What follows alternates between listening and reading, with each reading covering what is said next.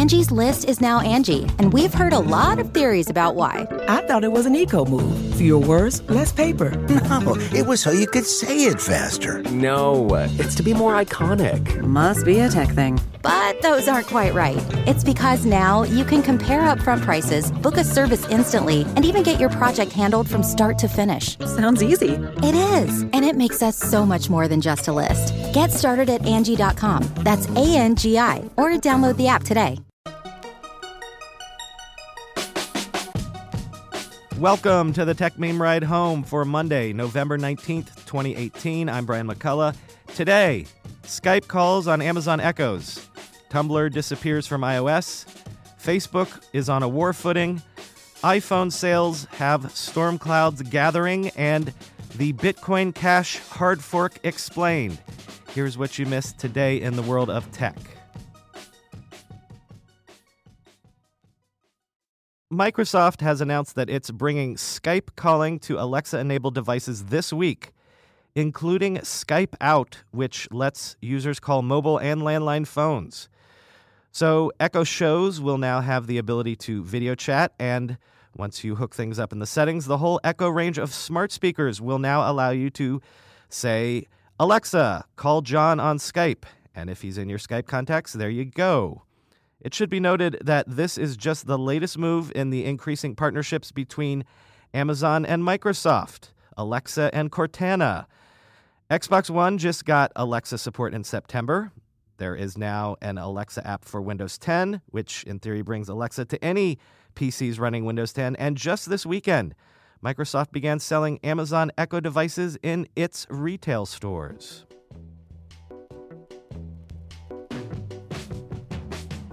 So there was an ongoing mystery all weekend after the Tumblr app disappeared from the iOS App Store. Tumblr later said it was working to resolve an issue, unspecified, but the speculation online was that the app had been removed for inappropriate content. If you're not familiar, Tumblr has long been a site and a service that in no way shies away from mature and adult content and even images and video. So the speculation all weekend was, did Apple just realize this? Or is there content even more concerning at issue here? At the time of this recording, the app is still unavailable and no one seems to have any more details. So I will point you, as others have done, to this Twitter thread from user @BlueChooChoo, one Andrea Lopez, who said, quote, Tumblr gone from Apple App Store. If this is an adult content thing, I got bad news for them about Twitter. Twitter, very permissive about adult content. People just don't joke about it being all porn like they do with Tumblr, because most of the people who make these jokes have never used Tumblr. Hearing in back channel, there is flare-up of a specific type of inappropriate content. In my opinion, one that is also on Twitter. They take down on their own. But we'll see. BTW, my back channel buddy tells me content issue is serious, but it's the kind of thing that flares up on other platforms without getting a whole app taken out of store. So to me, heart of this issue is Apple's inconsistency, not Tumblr's, end quote. So take that with a grain of salt and everything, but that is basically all we know at the moment. The first part of a two-part interview with Apple's Tim Cook aired last night on Axios' new HBO television show. And in the interview, the Apple CEO said that some level of government regulation over Silicon Valley is inevitable. Quote, generally speaking, I am not a big fan of regulation, Cook said. I'm a big believer in the free market.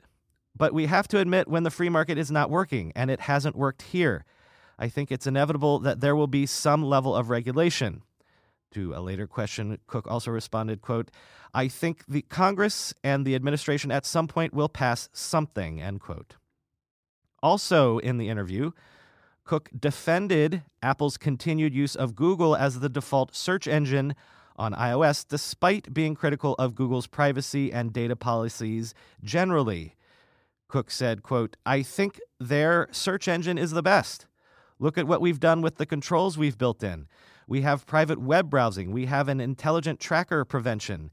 What we've tried to do is come up with ways to help our users through their course of the day. It's not a perfect thing. I'd be the first person to say that, but it goes a long way to helping, end quote.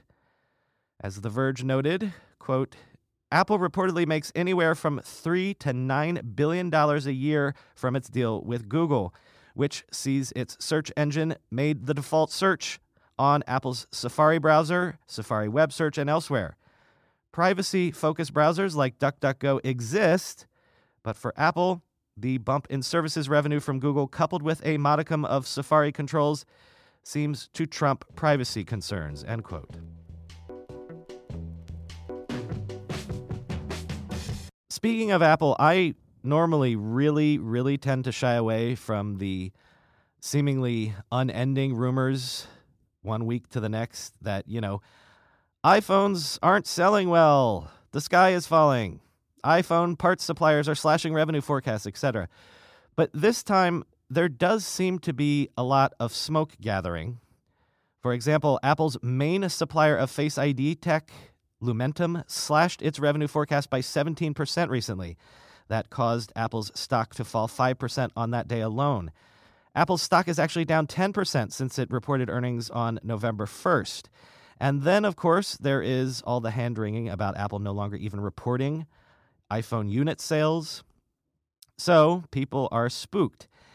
And what I'm about to read to you is not some rumor from some Apple rumor website. This is a rumor/report from the Wall Street Journal, which says sources are telling them that Apple reduced production orders for all new iPhone models in recent weeks. iPhone XR production was slashed in particular by 1/3 of the initial order of 70 million units. Quote, last week, major iPhone suppliers, including Kurovo, Lumentum, and Japan Display, cut their quarterly profit estimates, citing a reduction in previously placed orders from a large customer. Apple wasn't named, but the iPhone maker accounts for a third to half of revenue for these companies, according to filings and estimates, end quote. Peak annual iPhone sales actually came in 2015. Since then, annual unit sales have fallen by around 6% to 217.7 million units annually. Quoting from the end of the journal piece, the freeway of Apple suppliers is littered with roadkill, said Timothy Arcuri, an analyst with the investment bank UBS who tracks the iPhone supply chain. Quote, that's one thing when units are growing and another when units aren't going to grow. There's an argument to be made now. Why take the risk? End quote.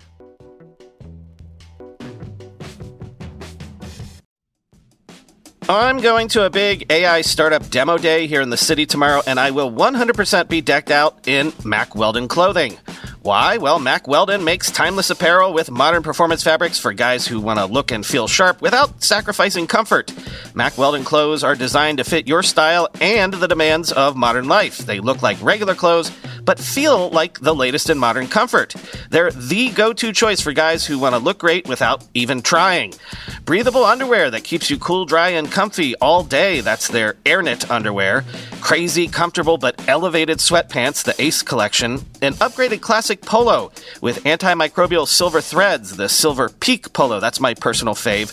And ultra-soft antimicrobial tees for when you need to stay fresh longer. Their silver crewneck t-shirt. Get timeless looks with modern comfort from Mack Weldon. Go to MackWeldon.com and get 20% off your first order with promo code RIDE. That's MackWeldon.com, promo code RIDE.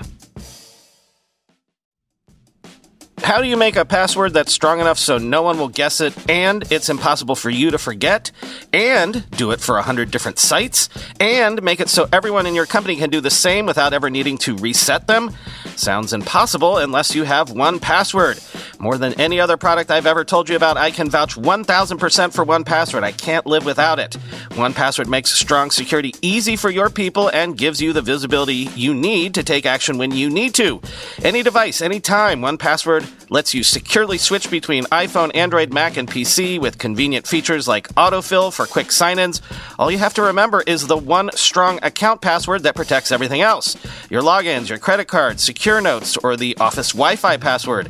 1Password's award-winning password manager is trusted by millions of users and over 100,000 businesses from IBM to Slack.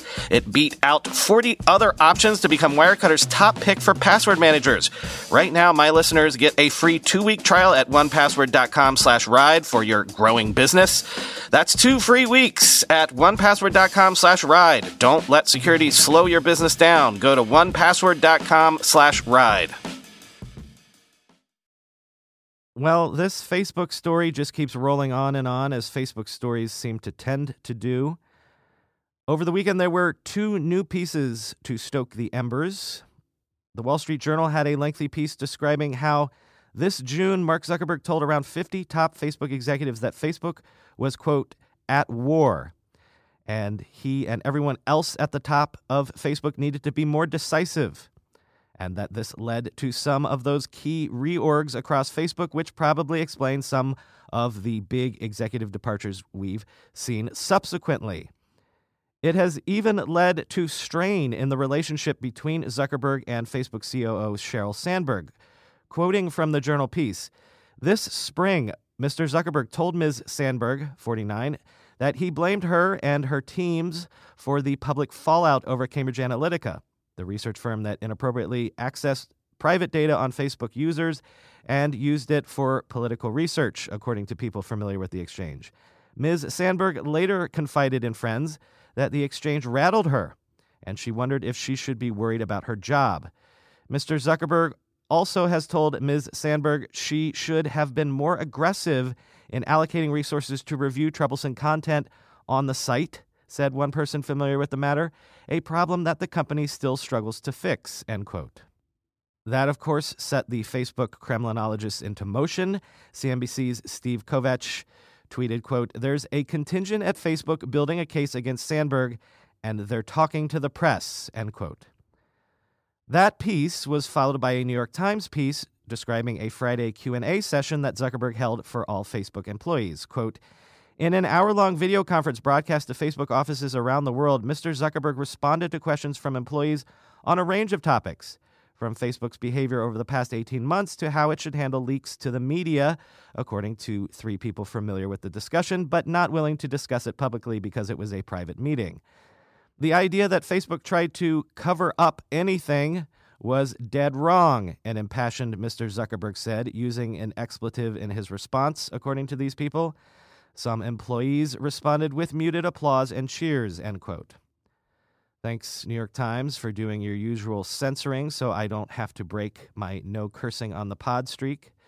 But again, back to the Facebook Kremlinologists. A lot of people seem to think that the leaks leading to these stories are part of an effort to push back on that narrative that Zuckerberg in particular has been checked out. Quoting Dari Obasanjo on Twitter, quote, how can this article be viewed as anything but Zuckerberg's PR team leaking and throwing Sheryl Sandberg under the bus? The narrative is basically that Zuckerberg let Sheryl run the company while he engaged in hobbies like learning Mandarin and reading 2 books a month, but now he's back to clean up her mess, end quote. But another popular narrative comes from New York University journalism professor Jay Rosen, who tweeted, quote, now Zuck is his own wartime consigliere. A hidden premise of almost every Zuckerberg tries to take control of piece is that Facebook is somehow controllable. Alternative view. No one understands what the company is or is doing, including those who, quote, run it. I didn't report on this when it happened recently, but Warner Media recently announced it was shutting down Filmstruck, the streaming video service that catered to cineasts with a big back catalog of historic and foreign films. This led to a huge backlash, a Change.org petition called Keep Filmstruck Alive that garnered 50,000 signatures, and an organized letter campaign from prominent film directors including Edgar Wright, Guillermo del Toro, Christopher Nolan, Alfonso Cuarón, and others. Well, on Friday, those directors scored an indirect small victory. The Criterion Collection announced that it will launch its own streaming service featuring classic films in the spring. The Criterion Collection made up a large part of Filmstruck's library. In a blog post, Criterion described the new Criterion channel as, quote, picking up where the old service left off, programming director spotlights and actor retrospectives featuring major Hollywood and international classics and hard-to-find discoveries from around the world, complete with special features like commentaries, behind-the-scenes footage, and original documentaries, end quote. The service, as I said, is slated to launch in the spring at a price of $10.99 per month or $100 per year.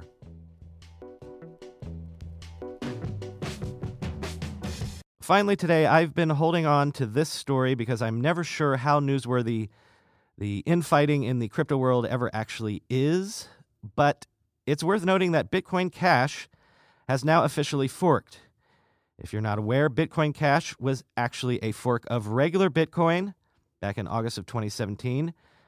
So generally, when these forks happen, it's because the community around a particular coin has different visions for the nuts and bolts of how the blockchain for a particular coin should work going forward. Indeed, Bitcoin Cash was created over arguments about how Bitcoin should scale, which in the end boiled down to the Bitcoin Cash people wanting much larger block sizes. Well, the Bitcoin Cashers got their larger block sizes, went off with their forked currency, but as often happens, not long after their victory, the fighting among the victors started again. And again, it was over block sizes.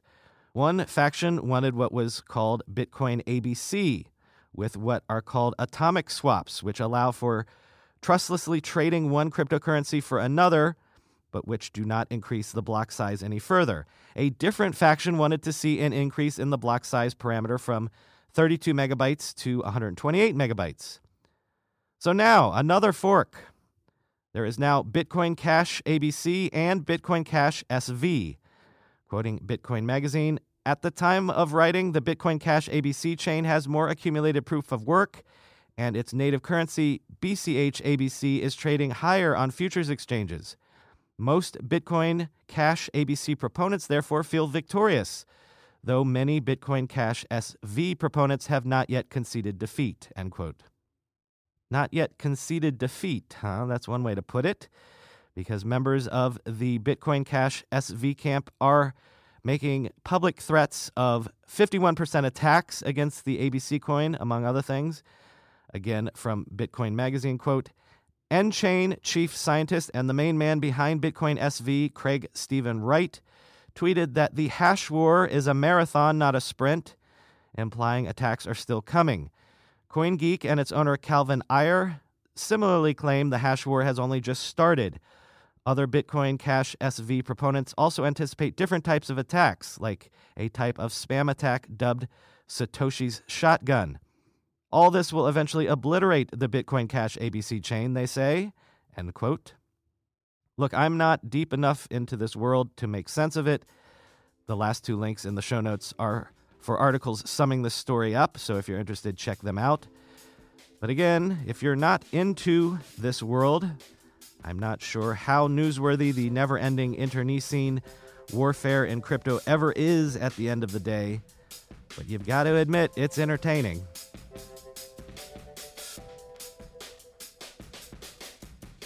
Quick programming note about this week, everybody. Tomorrow will actually be the last episode this week.